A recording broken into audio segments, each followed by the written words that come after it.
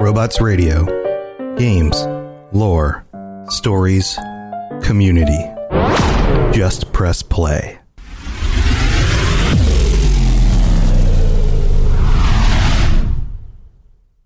Another day is here, and you're ready for it. What to wear? Check. Breakfast, lunch, and dinner? Check. Planning for what's next and how to save for it? That's where Bank of America can help. For your financial to-dos, Bank of America has experts ready to help get you closer to your goals. Get started at one of our local financial centers or 24/7 in our mobile banking app. Find a location near you at bankofamerica.com/talktous. What would you like the power to do? Mobile banking requires downloading the app and is only available for select devices. Message and data rates may apply. Bank of America N.A., member FDIC. When you need mealtime inspiration, it's worth shopping Kroger, where you'll find over 30,000 mouth-watering choices that excite your inner foodie. And no matter what tasty choice you make, you'll enjoy our everyday low prices, plus extra ways to save, like digital coupons worth over $600 each week. You can also save up to $1 off per gallon at the pump with fuel points. More savings and more inspiring flavors make shopping Kroger worth it every time. Kroger, fresh for everyone. Fuel restrictions apply. Hello, dear listener. Welcome to the Dungeons & Dragons Lorecast. This is not the beginning of the episode. The episode proper starts in just a bit, but it is our Patron Roundtable chat of the month. And the conversation was just so free-flowing and so organic that there wasn't really a place to stop it and to insert a middle of the show. So essentially the middle of the show this week becomes the prologue of the show. But I won't take too much of your time. I just wanted to talk about a couple of things. The first of which being JammerCon. It is the online all-day Spelljammer event that's taking place on August 20th. It'll include entire day's worth of games, from the old AD&D rule set to the recently, or at that point, recently released 5th edition rule set, prize giveaways, discussion panels, a whole lot more. It's being put together by some of the folks behind GaryCon, Greyhawk Reborn, and essentially these are all fans of the Spelljammer campaign setting, getting together to celebrate Spelljammer, to celebrate its uniqueness in D&D lore, its quirkiness, and we're going to have a lot of Spelljammer material here in the next couple of weeks. It's going to be a lot of fun to learn about some stuff that sometimes gets overlooked in D&D history. But yeah, there is a link to the event, to the events page on Warhorn in the show notes. From there, you can also sign up to be a GM. Eventually, you'll be able to sign up to play the games. And there's also a link to the Discord if you want to chat with anyone who is thinking about participating or is confirmed to participate.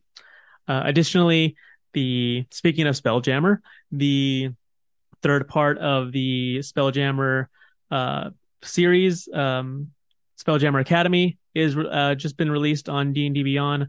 Of course, if you've already claimed the first part, then the second, third, and subsequently fourth parts will be added to your D&D Beyond account automatically. But if you have not, go ahead and get it before. I don't know if it's finite. I don't know if they're ever going to take it off, but definitely check it out and get yourself a taste of what's to come next month with Spelljammer. That being said, enjoy the rest of the show. See you next week. Robots Radio presents. You're listening to the Dungeons & Dragons Lorecast, the best way for everyone from experienced dungeon masters to those curious about D&D to learn more about the worlds, creatures, and lore of Dungeons & Dragons.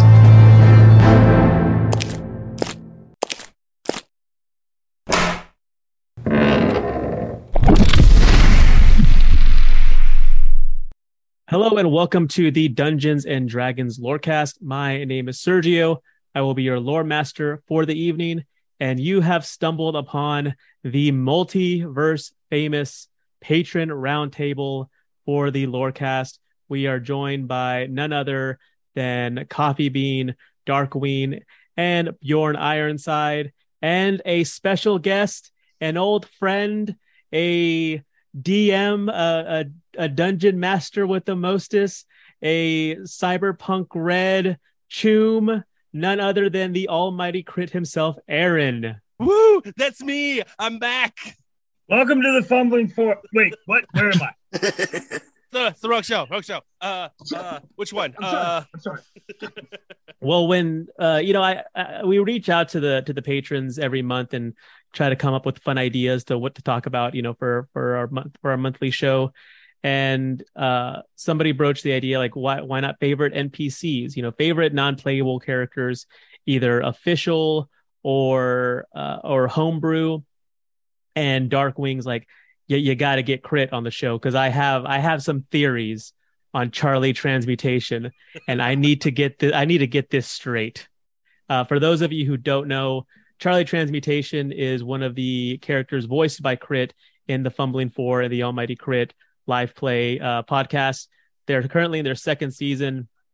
The first season, which I don't want to brag, I was a part of. I was a very crucial part of. My character, Jimmy Really Rad, took them all through the homebrew campaign setting of Alteris, and had laughs and intrigue and battle and death and sacrifice.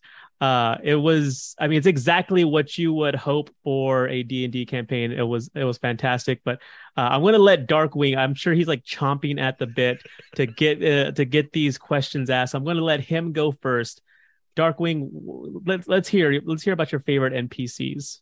All right, fantastic. Okay, first, Jimmy Really Rad probably should have gained some levels from that bag. That's a spoiler alert for anybody who hasn't listened. I mean, not a big one, but like literally probably should have got some levels. I don't know for sure. I'm not the DM. But to start off, I mean, like before I just interrogate poor Aaron on where he was February 31st of 2035, I do have some like regular, NPCs that maybe people have actually heard of right off the bat, like bigger, like AAA games, and AAA books. Like I'm quite large into, all right, Salvatore's Worlds. I enjoy what he does in Forgotten Realms quite a bit. And my favorite NPCs that I like to throw into just small things that I do, I enjoy Pickle Boulder Shoulder from the Clerical Quintet. He does find his way into Driss novels for guys that actually are in the know. I'm with a bunch of other nerds, so hopefully you guys know what I'm talking about. I enjoy Pickle Boulder Shoulder and his brother Ivan, because as a team, those two can work as great NPCs, because Pickle doesn't actually speak very well. I mean, you can just kind of ramble on in just a nonsensical language and keep your players guessing, so they actually have to work their way through stuff, but gives you access to all of these other legendary clerics and warriors and rangers that you can throw into your game without it seeming like you're trying to shoehorn them in. That's where my, like, if we're going to go with like the giant setting of D&D that's available from Wizards of the Coast, those are my guys. Lately, I think the most interesting NPC would be Quincy the bartender. If you guys see any of those TikTok videos, a friend of mine just brought him to my attention. He is every bartender for every small tavern I've ever played in, and he's brought it to life, and I appreciate him. I hope you guys have seen him, listened to him. If not, please check out Quincy's Tavern. He's awesome. Now, let's get to what I'm really here for. All right. And first of all, I have this fucking, I just got it figured. Charlie's a god, old god. We'll call Elder God. We're not talking Cthulhu here. Jumping straight to the point. Like, look, but I know this. Like, he is a deity. This is fact. Fact. Don't argue. This is my world. And I don't mean like Cthulhu, but like maybe a god from Warehouse 13. And here's where I'm going to break it down real quick. But what I need to know is, what is his age versus his perceived age, I'm going to need some stats. What's his home plane? What plane is he from originally? Is the transmutation a natural ability? Did he learn that ability? If he did learn that ability, where did it come from? And now I haven't listened to season 2, so there's a chance you've answered any of these questions. I just don't know it. But I know Charlie Transmutation showing up in my winter run of 5th edition. You know, I didn't get any permission for any of that, but like, he's showing up. He's showing up. So I need to know things like this, as Charlie has turned into some of my favorite PSAs in the world. I mean, I'm a dog guy, but you know, when you start off with spay and neuter your dogs because they're dogs and I'm a cat and I'm an ass, that just, right immediately. I was like, all right, I'll listen to this whole thing. So, all right, we're going to answer these in order. So, number 1, Charlie, we can actually answer 3 of these questions in one. So, Charlie was originally a transmutation bag that the party who originally had him about 1,000 in-game years ago decided they were going to stuff living people in. Okay. So because he's a transmutation bag, anything that's stuffed into him gets broken down to its most basic elements, which arose the question of, what do you do with a soul? Well, the answer was simple. The soul is devoured by the bag and begins to create a sentient being out of the bag. And they would stuff anything from paladins to big bosses into this bag. And I had to find a way to take away this godlike gift that I've given to them. And what better way than to create a sentient bag that refuses to devour living creatures? So I thought I had them. It's just a bag that was on their hip that talked and had this kind of attitude about it. Well, apparently they were able to pass their sleight of hand checks well enough and still jammed things into this bag. So I said, enough is enough. And one morning, the party members woke up to see a cat standing in front of them wearing a pirate's costume. And they found out very quickly that it was Charlie Transmutation. And I guess there, actually, go ahead. Oh, sorry. I guess the only thing I really needed to clear up as you were going through this question, is he orange? I feel like he's orange. Yeah, is he a tabby? Is he a calico? Is he a tabby? Actually, he's black and gray. Really? Yes. At one point, he was orange, but that was only because of his color changing shenanigans. He wanted to try to mess with a party that was way back when, and he changed his name to Darwin Transmutation. It was the brother of Charlie Transmutation, and all he did was change his fur color to orange. So it's funny you should say that. He has done this before. This is one of his antics. Interesting. I have a mini cat that is painted those colors, but he's not in a pirate setup. So I guess I'm gonna have to find a different mini. Shit. I actually have a miniature of Charlie Transmutation on Hero Forge. I'd love to see that. Yeah, you need to share a link for sure. I'll share a link in the Discord when we're all done. But yeah, for those of you who don't know, we do have a Robots Radio Discord where this show has a text channel as well as the Aaron shows as well, which we will get to. We'll definitely plug at the end. I was going to say this: the end of the show. The end of the show goes by much more quickly when we don't have all the amazing content that Aaron's producing. So much faster. But yeah, so he was originally a transmutation bag. After being born, he went off in the world to make his own path, and his own path made him. He ended up becoming the god of trickery and deceit. So he is a god. He is a god. He is the god of trickery and deceit. I knew it. You nailed it. Damn it, I knew it. You nailed it. His actual age, as of right now in the current campaign setting, is, I want to say, 3,562 years old. So he's an old cat. He's an old cat. He is very cartoon-like. In fact, he is the easiest way to describe him is he is a cartoon character. like I always pictured him as a sort of like Garfield Heathcliff sort of vibe. That is exactly what it's like. Almost like the Cheshire Cat, almost kind of like where it's like like it's a cat, so like it's a thing that shouldn't be out of the ordinary, but there's something just strange about it. Almost kind of like if it was if the Fumbling Four were like an animated movie, Charlie would be animated in a different style than everything else. Yep. Oh yeah. Yeah, absolutely agree with that. The powers that he has, his natural power, if you took all his god status away and everything, his natural power is the transmutation ability. He can take any object and transmute it into anything he wants as long as it shares the same or similar properties. However, now that he is the god of trickery and deceit, he is discovering on a daily his new powers, which one of them he discovered was he can change his fur color. And this is just a minor ability versus the fact that he can create objects out of thin air, though they are lies, they're illusions. He can still create them. He can travel interdimensionally and through multi-plane space, which he does quite frequently now.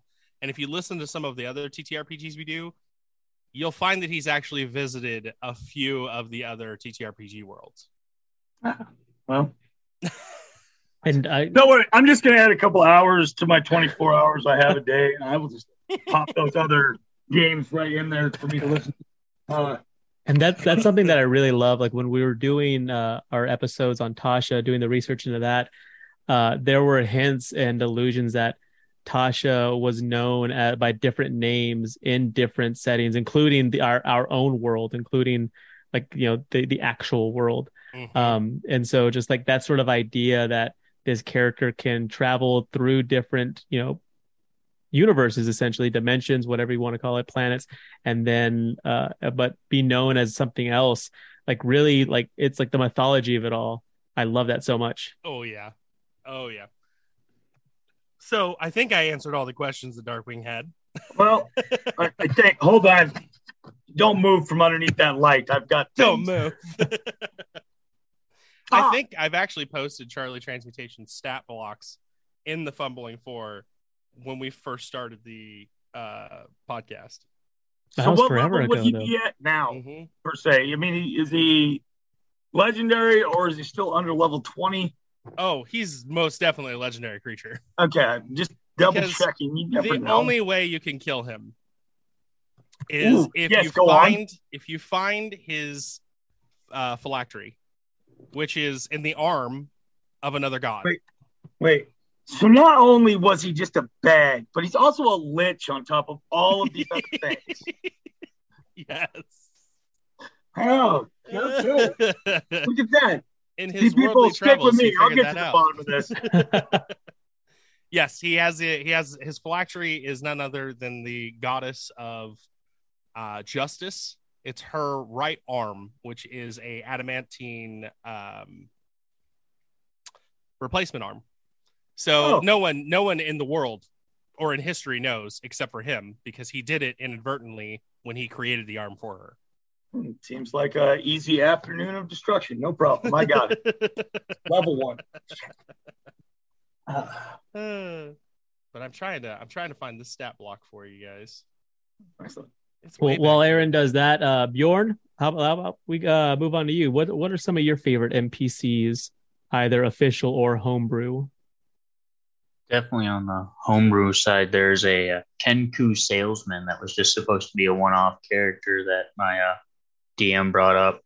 He's like, you just have a bird-looking humanoid just standing there saying whatever anyone's yelling at him. He's just saying it right back right away. We're like, all right, that's weird.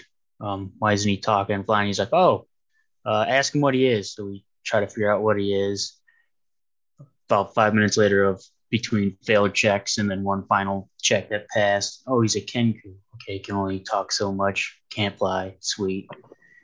And the town ended up getting attacked by like a group of bandits. And we're like, okay, protect him. But the Kenku wouldn't leave. Mordecai wouldn't leave. And here to find out, he's a powerhouse that was wasn't supposed to exist. I don't remember if he just pulled out numbers at random or if he had him preset up, but he's casting 9th level spells, just completely nuking everything. We're level 7. Like, where did that come from? Exactly. He was just completely obliterating like halves of the like combat field. So after that, Mordecai would kindly show up when we were about to probably get our asses handed to us in a combat. He'd be like, "Oh, there's a salesman coming through," and then every time I'd ask, "Is it Mordecai?"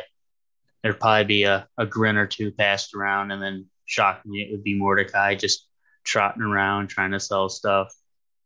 But that's definitely one that I've enjoyed just full out playing, because even in the next campaign that we're currently doing, we look around for Mordecai just in case he decides to transport him to another continent or some shenanigans happen. But definitely a DM pulling shenanigans? That's unheard of. Right? Never. DMs are straightforward and never do anything underhanded, ever. Yeah, that's why they got that screen. And it's transparent. If you don't have anything to hide, why are you behind a screen? Exactly.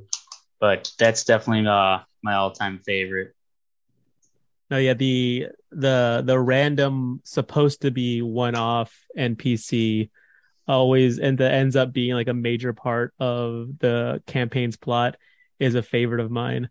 I remember I was running a campaign for my friends, and there was a halfling named Keffin who they were absolutely certain had more to do with the plot than I had written him in for. Like, he was just someone to like practice checks on, because this is like pretty much at the very beginning of the campaign. Practice checks on for those that, were playing D&D for the first time, and also and to give vital information. And then once that information was given, then he can go on his way. But like, no, he knows more. We're sure of it. I'm like, all right, roll insight check. And whatever they roll, they could have rolled a 1. I'm like, okay, yeah, you're relatively sure that he doesn't know anything else. You're almost certain. You feel like you're certain he is telling you everything he knows. I don't trust him. Let's tie him up. Like, okay, we'll roll a grapple. It's like, okay, you grapple him. And so I end up writing him and his evil twin, and his name was Kevin Lightfoot, but they kept calling him Kevin, and so I ended up writing him, like I wrote him further into the story, as well as his evil twin brother, who was named Kevin, and by the end of the campaign, we had a sacrifice. We had a portal to the abyss that they had to go into. I was also playing a lot of Oblivion at the time, Elder Scrolls 4 Oblivion. So that definitely peppered stealing game. Yeah, that definitely peppered my ideas when it came to this campaign. But no, yeah, like I said, this just random halfling that was supposed to just be around for not even the entire session, like just a small, like little bit of the session at the beginning, ended up being a crucial part to the entire campaign story. Coffee, how about you? What are some of your favorite NPCs, homebrew, official, or maybe a mix of the two? I can think of past NPCs that I've had. We just today actually started a new campaign, so I'm trying to think. I can't remember any. Well, I know that like Darkwing was talking about some of the like official NPCs, like especially like guys like Dritz or King or Canterbury, like the heavy hitters, and those are obviously popular for a reason. Those are world renowned. In fact, like when I first started playing D&D, I didn't realize that. Like I opened up the Forgotten Realms campaign setting and didn't realize that there was this entire mythology behind this Dritz character that I had a stat block for. I just thought that he was just like, just an example of someone that could be played, not realizing that no, this character's been around for decades at this point and has had thousands, if not millions, of words written about him. Yeah, I can't really think of any. Sorry. But the campaigns I've been in, it's mostly been homebrew NPCs. So all the campaigns you're in have been homebrew. So you haven't Yeah. really dealt with the official guns. So what do you think makes a great NPC? And this question's for everyone. Like, what do you think? When creating an NPC, or when either when you're creating it or when you're playing with it, if the DM has created it, like what makes what makes one memorable? What makes them unique? What makes them want to, like, makes you want to tell other people about them? Like I said, this is an open question. Anyone who wants to jump in and answer. Thank you. Go ahead. No, Bjorn, please enjoy, Bear. Go ahead. I think it would just be like you could create like this gigantic NPC of like, oh, he or she's got like millions of medals, they're war heroes. Like, I would 9 out of 10 probably like forget about that and just stick onto like the weirdest little detail, like, oh, they got all these medals, all this thing, but they're missing their left pinky toe, like something completely random, and I don't know why my brain would stick to it, but I'd be like, oh, yep, that's going to be a thing I'm going to have to bring up every freaking time now. I mean, and it's those little like quirks and like little idiosyncrasies that sort of make, that's what entire adventures or even campaigns can be built on. I mean, you say like, oh, like this like war hero who's missing his pinky toe, like, well, why is he missing his pinky toe? And then you can create an adventure, or you can create a story about that, and either, and you have an adventuring party has to go find the pinky toe to either, save this hero's life, because like he's been able to survive this long without it, but it's connected to his life force, and so he needs it back, otherwise he'll die.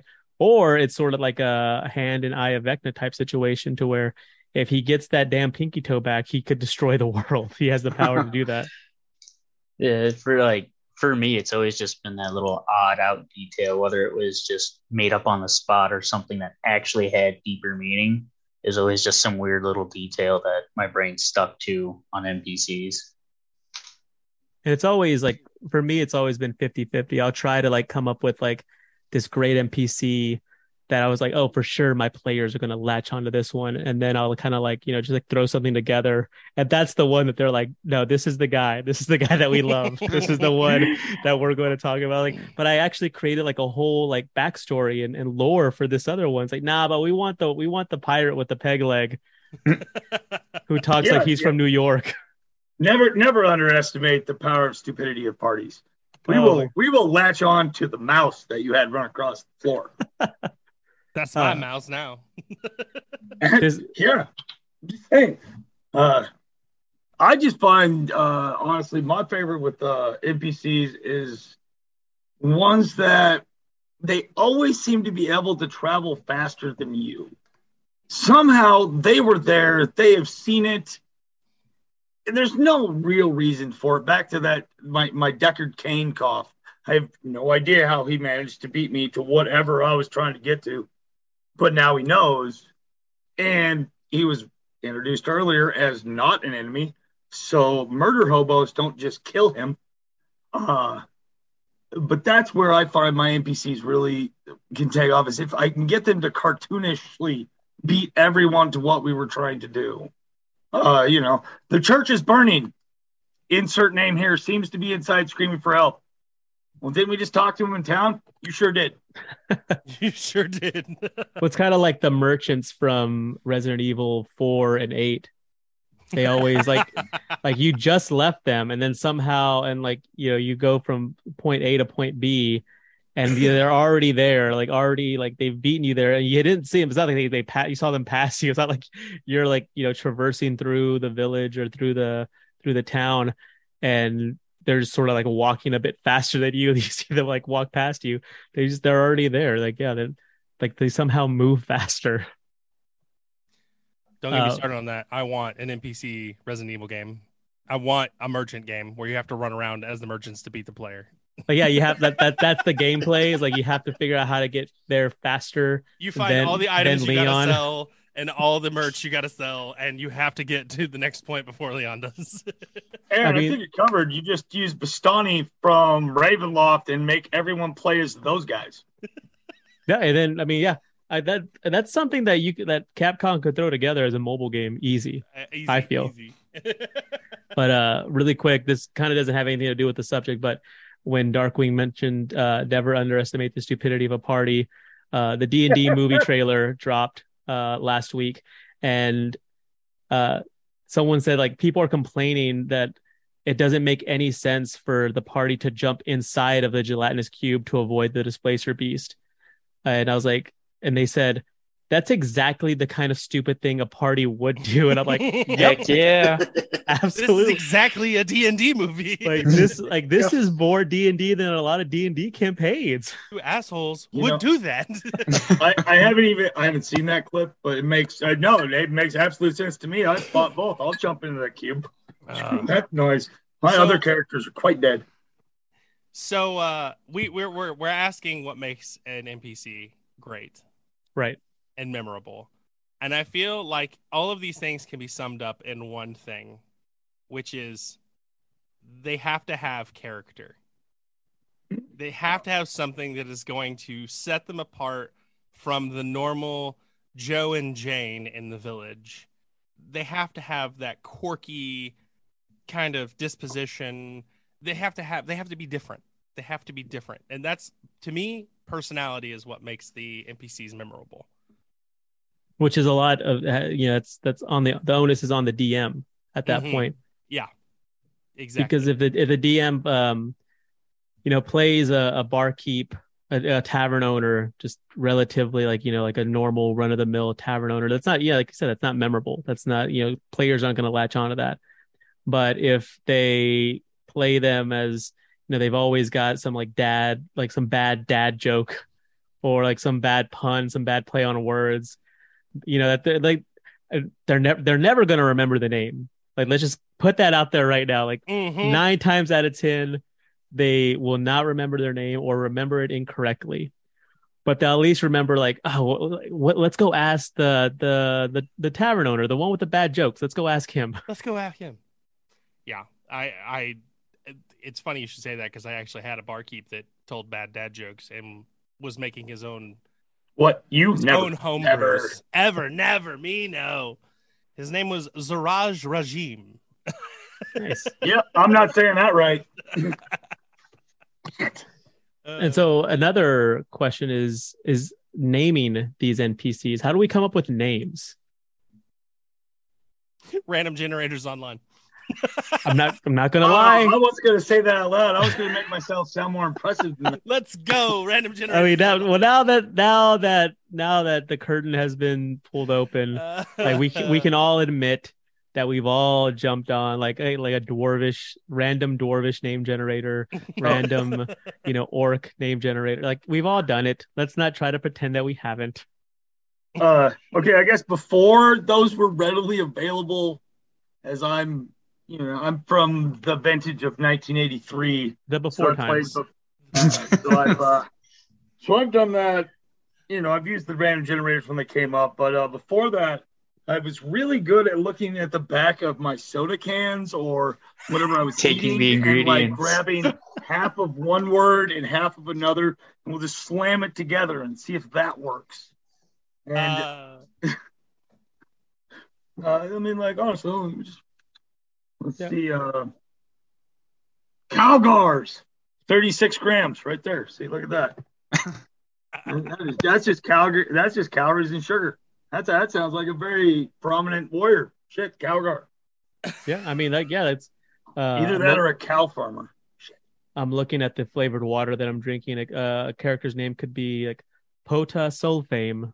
It's like the first first part of one word and the second part of another.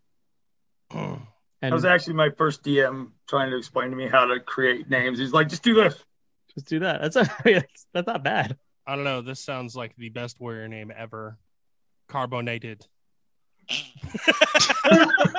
Or I was gonna say, like, I love a good like pun like that, like like carbonated. And out of all three of those, the only one you're going to remember is carbonated. Yeah, that definitely got. What about limonade? Limonade. Oh yes. I have just this. The Sprite bottle. Can't leave us in a room together at all. No, I mean, and that's I was explaining to a coworker that this she's like, I just like I kind of I don't get D&D, like I'm sure it's great, but I don't get it. And I was like, yeah, it's silly and fun and dorky and I don't mind that it is, like people who in the community who try to say that it's not dorky, it's not silly, like it absolutely is, and it can still be fun. It can be all those things, and there is a place for like the very like serious like sort of like high fantasy like Game of Thrones style play. But for the most part, the people that I play with, they want to get together and make jokes and have fun with their friends. And so like something like carbonated is like right up their alley. Like they're going to love that. Yeah. Carbonated. Agreed. Absolutely agreed. Oh my gosh. I did you just remember an NPC that the homebrew NPC. So this was in the like season 1, I guess you could call it, of the previous campaign I was in. We were at a town in the university called Cliffwater University of Magic. You can kind of guess what the acronym says. What was it? Cliffwater University of Magic. Oh, it took a while. But we're like, for those of us that are on camera, you can sort of like see like the dots connected. Oh, and we had little Microsoft processing bars over each one, right? Like the little pretty much. Yeah. But yeah, it's one of those things that, I mean, if you had just mentioned it, they wouldn't have gotten it until maybe they wrote it down and they're like, oh my god, like, did you mean to do this? And the demon's like, I'll never tell. I was like, man, I wouldn't have caught that unless I was writing it in my notes during the game, and then I just been like, wait a goddamn minute. Go on, continue. So there was this little, I guess you call it side quest that there was where there was like a shrill noise, then body parts would disappear. So me and the party were looking around. We eventually found the person who was doing it. It was this just really annoying, edgy ass kid. Just he was annoying. But yeah, we managed to defeat him and all that. But yeah, that's kind of like a memorable NPC I just thought of, remembered. So when you say he was like this annoying kid, do you mean like he was like a troll, like an internet troll? He was stealing body parts to quote unquote create the perfect woman. Oh, like some like weird science sort of like weird, but even like worse because like like they made the perfect woman with a computer. This kid is like using necromancy and grave robbing. Young Frankenstein. It wasn't grave robbing. It was body parts off of 5 people. Oh, even worse. Like yeah. So like let me cut off this guy's pinky toe, this great warrior's pinky toe, so I can create the perfect woman. It all comes together. It all links together. These characters are Dr. all Frankenstein. I once knew a guy who had it was Frankenstein tattooed on him. Oh god. And I was like, say, homeboy, like, why do you have that? And he was Mexican, and he tried to tell me that that's how you spell it in Spanish. And I'm like, I'm Mexican, and that's not how you spell it in Spanish. You have Frankenstein tattooed on you. Frankenstein. Is like a Berenstein Bears Frankenstein, man, or? Oh, don't even get me started on that. It was Berenstein. We are in a separate whole parallel universe. They changed it on no. All right, that's a whole different podcast. Yeah, we're the Hedron Collider Parallel Universe podcast. But yeah, before we wrap up, I want to talk about like characters like I said, like Dritz, like Strahd, like those big, like those, big bads as well. We didn't really talk about like, well, let's talk about villains, because we didn't really talk about villains of like as NPCs. Like, what are some of your favorite villainous NPCs? Obviously, like I mentioned, Strahd. There's Vecna, who's sort of having a Lizzo moment right now, thanks to Stranger Things. Which, I mean, like never in, when Twitter started, I never would have thought I would see like Vecna trending, like ever. Like there's no way like that many people would be talking about Vecna. But yeah, so what are some of your favorite big bads, or not even big bads? They might just be like little bads in D&D history as NPCs. Okay, so the entire housing system of Menzoberranzan would be my big bads. That if I need to go somewhere, because I like to run mostly in Forgotten Realms, Menzoberranzan's ruling houses are my favorite and probably easiest bad guys to run, just because honestly, if you just run them like they're the government, they are just bad guys, and it's just easy to do, and it's just so easy to just forget any moral compass, just be a bad person, and you can be a ruling matriarch of Menzoberranzan. That would be my big bad that I can just jump to, and they're my favorite. So, anybody else, please jump in and stop me from talking. I was gonna say that's a very good point. Is when it comes to like the traditional Drow character, like there are no like sorts of shades of gray. There's no sort of like nuance. There's no like it's like, oh, they're a bad guy, but what they believe is it makes a lot of sense. It's just like the way they're going about it is wrong. Like think like Magneto from the X-Men. But no, with like I said, traditional Drow, like it's just you can just run them as just just downright scoundrels, and like no amount of good in them, and that makes it that much more fun for the DM, because they can just be dastardly and do whatever they want to try to like screw over the party. So yeah, I wish I my totally video agree with could that. work right now so you could see me nodding my head with everything you're saying. Yeah, just like that. Look at that. All I needed was Aaron to be here. No problem. Yeah, Menzoberranzan is, in the Drow in particular, like reading the first three Drit, Legacy of Drit's books, like got a really good feel for, what that city and what that society is really like. And I'm really excited to read the Spider Queen series as well, to get even more insight into that. Oh, yes, absolutely. That's a great series to learn about Menzoberranzan, as well as some of the sister cities, actually. So I'm going to jump in here with my favorite villains. Let's hear it. So I'm not going to go too in depth, but Strahd. Which I don't have to go. I don't have to go too much further than that. I mean, it's just Strahd, okay? There's no need for explanation there. Strahd is just a bad dude. I feel like he's misunderstood, but please come on. My personal favorite from Homebrew Campaign is from season 1 of Fumbling 4, Destiny. That was one of my personal favorite enemies from a Homebrew Campaign. Not only to see evolve through the course of the campaign, but to actually play as, because he's this cocky, arrogant, just I'm better than everyone else kind of villain. But deep down, he knows he's not, and he has to try hard, essentially. It was great to have to play that balance, and it was great to even see that balance be brought out. I liked that.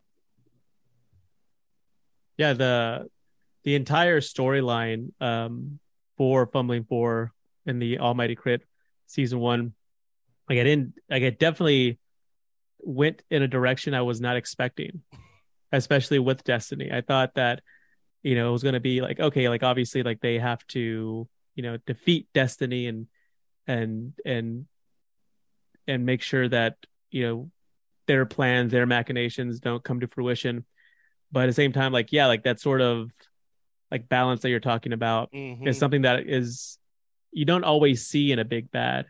Usually it's just like, okay, they're big and they're bad. Like, and you have to have enough like firepower to defeat them. So it's more interesting to me when the players have to like, not only like, obviously they're leveled up, and so they're comparable in power, but it's just not, like shot for shot. There's like got to be like some strategy and thinking. Oh yeah.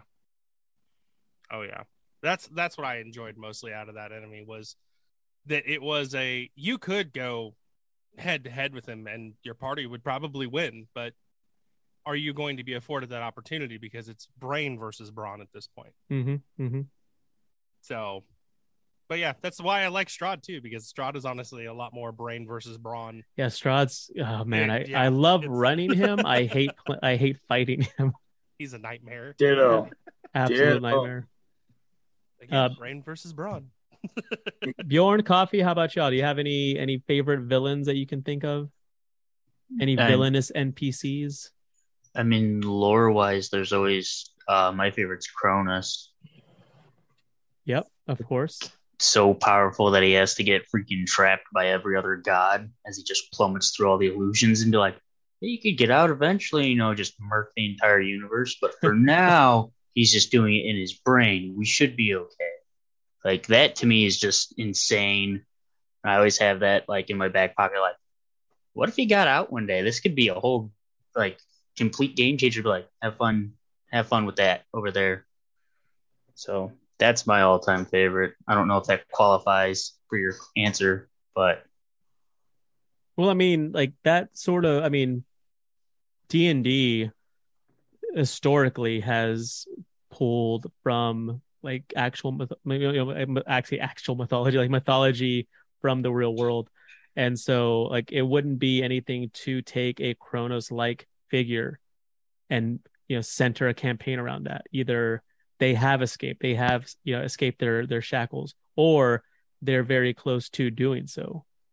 Well, I mean, I think it was that's really hardcore thunder. I mean, he definitely, I don't remember if it was 3.5, 3.5 that they actually had. He has a stat block. He's CR 56 and everything. Like, he's definitely not relatively in 5e at all, but I know there was a stat block for him at one point. But I think that would be sweet to maybe have it where his prison's breaking. Yeah, and they either have to prevent that from happening. And it'd be great if like I'm a huge fan of changing campaigns in the middle of them, like doing like the first part of a campaign and having it be your basic like go on an adventure, like save somebody, save something, and then have something happen, and then all of a sudden it changes to more of a like warfare type campaign, and it's like more like military battles, and then that changes into more of a like political campaign, and just so it keeps it fresh. It keeps the characters able to, the players able to do something different. And so yeah, something like that, they could, the entire time they could be working toward preventing Kronos or a Kronos like figure from escaping their shackles. In fact, I keep using shackled because it reminds me a lot of the Shackled City adventure path from 3.5. But then they fail, and then the campaign shifts from trying to prevent that from happening to all of a sudden trying to, get him back or defeat him or defeat his legions, his hordes. And so like, yeah, something like that. I mean, there's no reason why you shouldn't be able. I mean, if D&D can do it officially, you shouldn't be able to do it. Why you shouldn't be able to do it homebrew? Right. Well, is anyone else? I immediately thought of a campaign for that. No, yeah, and that's the thing. Like, whenever you get into a room with other D&D nerds, if you don't walk out with at least one or two ideas for an adventure campaign, Like I don't know. Like I mean, it's like yeah, like my brain's always working like that. I'm like, that'd be cool. That'd be a lot of fun. In fact, like I posted an image from the Journeys Beyond the Radiant Citadel companion piece from the DMs Guild, and about the luchadores that are that have been introduced. And immediately I'm like, I've got an adventure in place. Like I got an idea, like inspired by the old like luchador films, like starring like El Santo. Like I've got Mil Máscaras. I've got an idea for like a one shot. I need to write this up immediately. But Let's You go. You do. But yeah, does anyone else have anything to add in before we wrap up? Any final NPCs to talk about? Of course, like we said, we mentioned Dritz, we mentioned Strahd, we mentioned who else did we mention in the show? Like official NPC wise. I mean, there's Elminster. They're official. Yeah, there's Elminster. There's usually Man. Minsk and Boo, of course. They'll Tasha. get their time to shine once Spelljammer comes out next month. What's better than a space hamster? One space hamster. No idea. I didn't even know that Spelljammer was a thing until it was mentioned, and I had to go back. I have an older buddy of mine who's been playing since first edition, and I had to call him. I'm like, "Hey, you ever heard of this?" He's like, "Oh yeah," and he's a cranky old man. I mean, like, brain farting. And damn it, had a character. But he's like, Spelljammer, I hated that. I hated it. Yeah, it existed. Let me tell you about it. And then he went on for about an hour all about Spelljammer for me, and then ended with just, yeah, I don't like playing that campaign. I was like, Jesus, all right, Fraser, I'm sorry. Damn. Knows about it. Doesn't like it, but he knows about it. Oh, absolutely knew about it. As soon as I said, I didn't get through the word Spelljammer before he was trying to tell me how it was flawed. I was like, all right, dude, I'm sorry. We're going to play it, but just, good luck. Well, before we sign off, of course, we want to thank the patrons for joining us, Coffee, Darkwing, and Bjorn. And of course, our special guest, Aaron. Coffee is having some sort of conniption fit over there. I think it's because of what I sent him just now. Aaron, let's go ahead in here. What have you got planned for us? So, as everyone knows, I am the man of many podcasts. So I'm going to focus on just 3 today. The Resident Evil Lorecast, still going strong, still going great. If you like all things RE lore, you want a deep dive, definitely the show for you. I've got the Legend of Zelda Lorecast. Again, deep dive for everything Legend of Zelda. Great. And of course, we've talked about it several times during this episode. We've got the Fumbling 4 and the Almighty Crit D&D live play. It is, I will say, I've been told it is an experience. It is. It's a vibe for sure. It's a whole vibe. Well, if you want to laugh, if you want to enjoy, it's definitely a show for you. I don't want to shortchange you, but I did want to mention Cyberpunked, your Cyberpunk yes. Red podcast, which just released the first episode of its second season. And this is something that I've been waiting. It feels like months. It might be It has been months. It's been, it feels so much longer because, if I'm so used to hearing these characters like on a weekly basis. And so when season 1 ended, I was just like chomping at the bit, like, what? Come on. Like, I need more.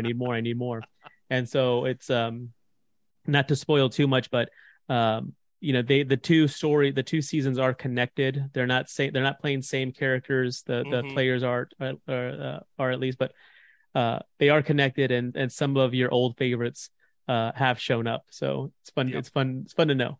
I will say that this season is high octane. See what I did there? I did. That's good. It is going to be amped up by 20. Lots more action, lots more life-threatening events, and it's going to be a good time because so far we've recorded I think we've recorded a third of the second season already. Nice. So, it's going to be, so far where we're at in the storyline, it's high energy. We'll just say that. Well, thank you so much for listening to the Dungeons and Dragons Lorecast. We'll be back next week with some more lore, and then join us again next month where we'll be talking with our patrons. We're going to be fantasy drafting your perfect D&D party. We're going to be taking characters from all over, not just D&D, but any sort of IP you want. It can be from Master Chief. It can be from Halo. It can be from video games. It can be from cartoons. It can be from books. But we'll set up the parameters and we'll be building our perfect D&D party. We'll be fantasy drafting because I believe it was Darkwing who brought up if fantasy football was dorkier than D&D, or it might have been our other patron Tex Tinstar who was unable to join us this week. And they asked, is fantasy football dorkier than D&D? And I'm like, well, they're both dorky for sure. Like, don't make any bones about it. But and they're both like aspects of each that are dorkier than the other. But that got the old brain squirrel turning, and I was like, let's fantasy draft a perfect party. Let's do that. So, like I said, we'll be back next week with some lore. In fact, we'll be talking Spelljammer. We'll be talking about Darkwing's friend's favorite campaign setting, Spelljammer, in preparation for the 5th edition release next month. And then, like I said, next month, Patron Roundtable will be not Final Fantasy, but a fantasy draft of the perfect D&D campaign. And so go ahead. Oh no, I'm just if we're doing fantasy draft, is it by rounds? Like, are you running with NHL, NFL, NBA? What are our draft options here? Like, well, we'll talk about that. We'll figure that out, and I'll also post it on the D&D Lorecast Twitter at D&D Lorecast, so that anyone who's listening can also draft their own and send those in as well. Thank you so much for listening, dear listener, and until we meet again, fare thee well, and may all your 20s be natural. Thanks for listening to the Dungeons & Dragons Lorecast. If you've enjoyed the show, please consider sharing it with a friend, following us on Twitter at DND Lorecast, or jumping on the Robots Radio Discord to chat more with us about Dungeons & Dragons. We'll talk to you next time.